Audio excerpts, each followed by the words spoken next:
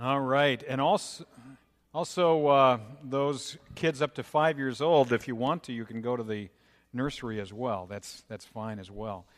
Yes, it's Father's Day today, and special presentation there. That was great.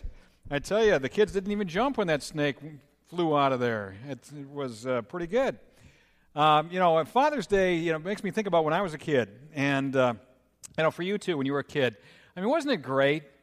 You didn't have anything to worry about. I mean, your parents were responsible for everything, right? They were supposed to take care of everything, all that. Well, but parents, on the other hand, parents tend to worry. Fathers tend to worry. And, as a father, there's been various things that I have worried about. There's, providing for my family that I've worried about.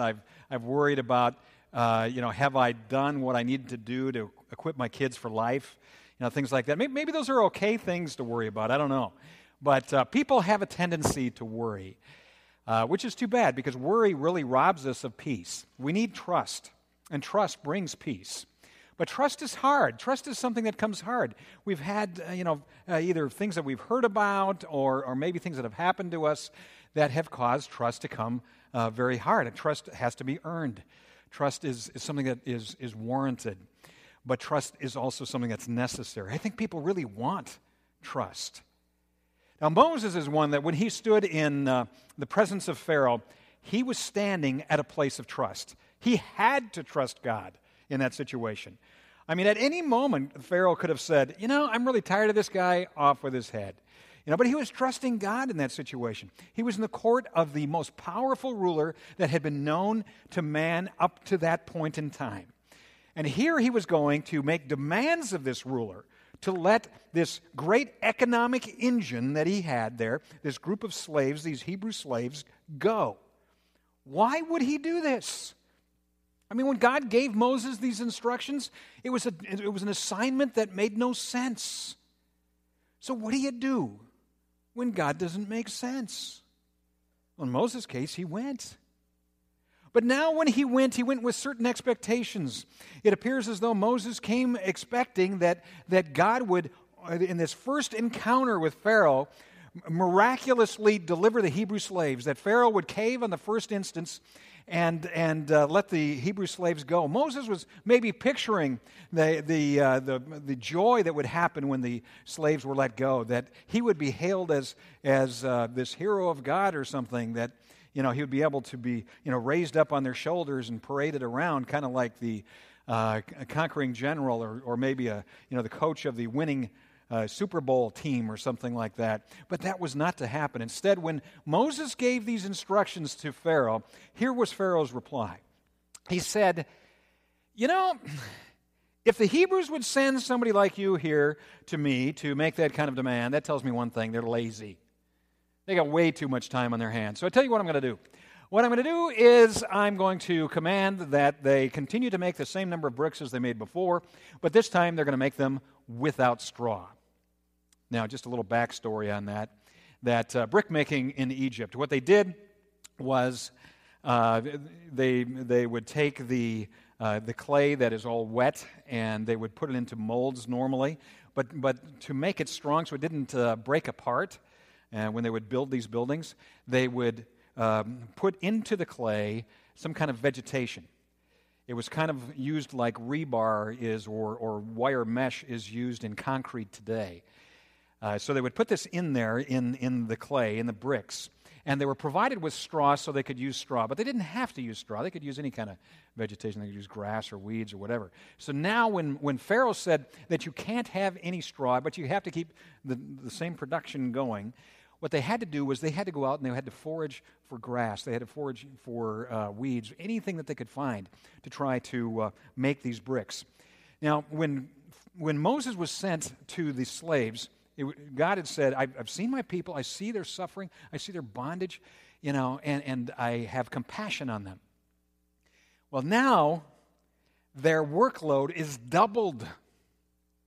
And they looked, and the Hebrews looked around, and they said, well, who has caused this suffering to us? Moses and his God.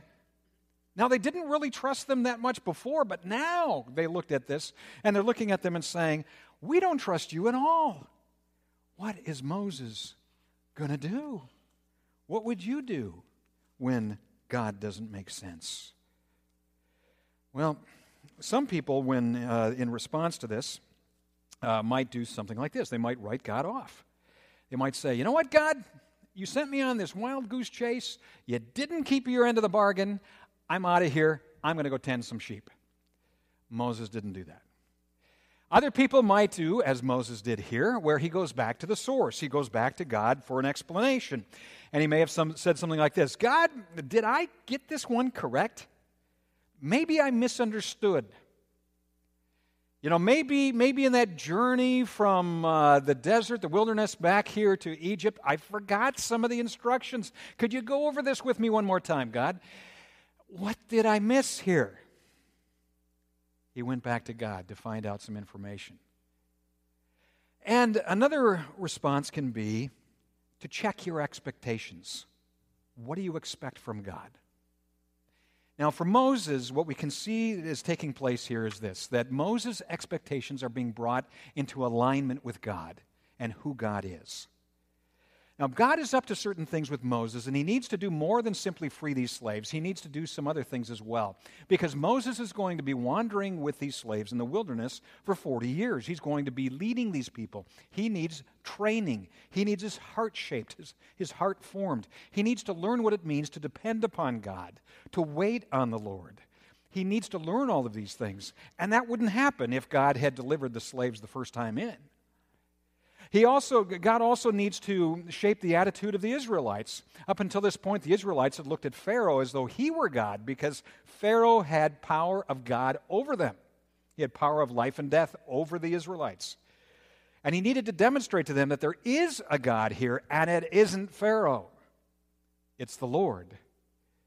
Sometimes, when things don't go as planned, when God doesn't make sense, what we need to do is align our expectations with who God is.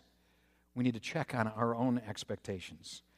So Moses returned to the Lord, and he spoke with him. And the Lord said to him in Exodus chapter 6, verse 1, "Now you will see what I will do to Pharaoh. Because of my mighty hand, he will let them go. Because of my mighty hand, he will drive them out of his country."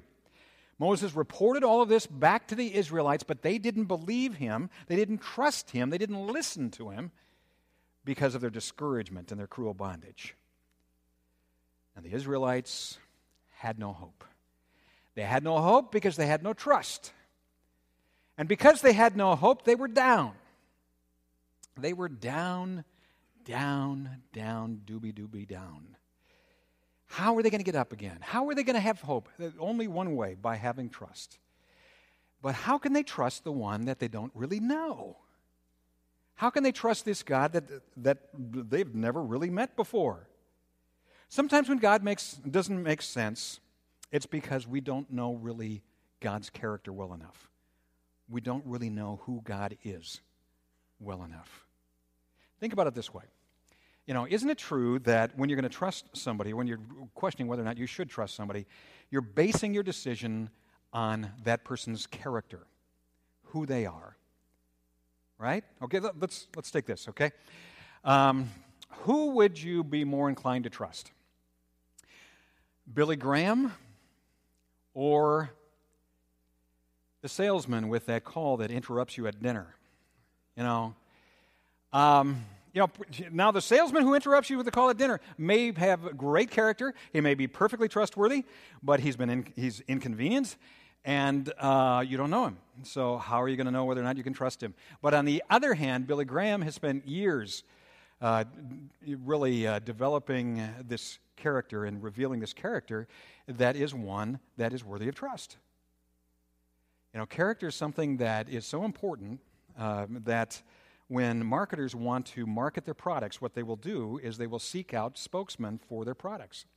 Many times what they will do is they will seek out celebrity spokespeople, and they're very careful as far as who it is that they're selecting. Back a number of years ago, Lance Armstrong was winning all kinds of Tour de France bicycle races. And he was considered to be the bionic man. He was a cancer survivor. He had overcome cancer to win all kinds of these bike races. And he was kind of this all-American boy and just a great success story. People would accuse him of doping, of cheating, of taking these drugs that were performance-enhancing drugs, but he denied it. And all of his fans believed him because they considered him to be a man of character. Well, over time, they discovered that the allegations were true. They proved it to be true. He admitted that it was true. And in that moment, he pretty well lost everything. Because up until that point in time, people had considered him to be a man of character. And he was a spokesman for all kinds of different products. He was all over the place. Everywhere you looked was Lance Armstrong promoting some kind of product. After that, all of his sponsors abandoned him because they could recognize that to endorse a product, you need somebody with good character. Now, the moral of this really is a couple of things. One, first and foremost, really on the human level, is that we need to guard our own good name. You got to watch out what you're doing, okay, what you say, because as Lance Armstrong can attest, once you have damaged your character, it's very difficult to get that reputation back again. Secondly, if we want to trust God, if we want to trust Him, what we need to do is get to know Him. We need to get to know who God is. In Scripture, it talks about God's character by referring to His name. And when it says His name, like, for example, where it says, whatever you ask for in my name, I will do it, okay? What He's saying there is not some formula for prayer, but rather in His character, in who He is, in His person, okay? In His trustworthiness. That's the name that we're talking about there. So when Moses was receiving his call to go to Pharaoh and make the demands of him and go to the Israelites, Moses said this in Exodus 3. He said, "Suppose I go to the Israelites and say to them, 'The God of your fathers has sent me to you,' and they ask me, 'What is His name?'" He's saying, what is His character? Is He trustworthy? What's His reputation? Then what shall I tell them? God said to Moses, "I am who I am. This is what you are to say to the Israelites. I am has sent me to you." God also said to Moses, "Say to the Israelites, 'The Lord, the God of your fathers, the God of Abraham, the God of Isaac, the God of Jacob, has sent me to you. This is my name forever, the name by which I am to be remembered from generation to generation.'" God is who God is. In other words, He's God. What else would you call Him? I am who I am. But with that comes this, that God, by His very definition of who God is that which is greater than all else that exists, which means that He is powerful. He is capable. But I still will not trust Him unless I know that He also is loving. If He is powerful, but He uses that power to cause me harm, it will be difficult to put my trust into God. But on the other hand, if He's powerful and He is loving as well, then I know that I can trust Him. So it's a matter of getting to know who God is, getting to know His name. So God said this to Moses in Exodus chapter 6, verse 2. "I am the Lord. I appeared to Abraham, to Isaac, and to Jacob as God Almighty, and they trusted in Him. But by my name, the Lord, I did not make myself known to them." So in other words, what He's saying is this, that Abraham, Isaac, and Jacob were given this much of a revelation from God. They could see this much of God.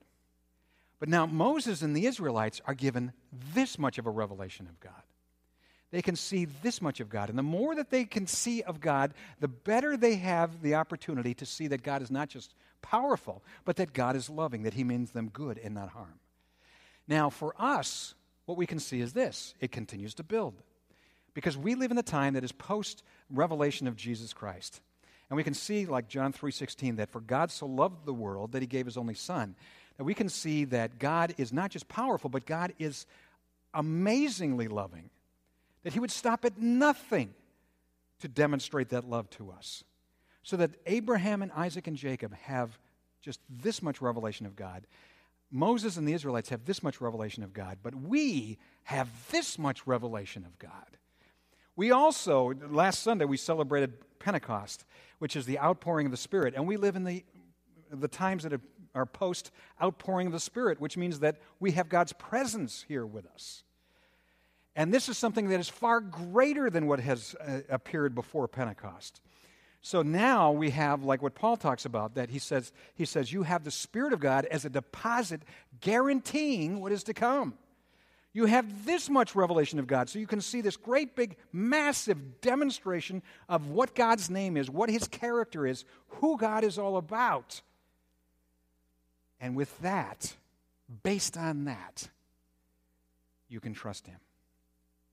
Now, Abraham met this God that he didn't even really seem to know before with this much revelation, and he followed Him. He went where He said, into the land of Canaan. Moses met God in the burning bush, and he went to Pharaoh, standing in Pharaoh's court. Now, what are you going to do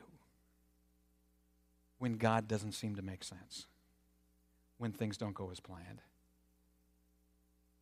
In those moments, base your trust, as Moses did, on the character of God, the name of God, who God is, and trust in Him. Amen.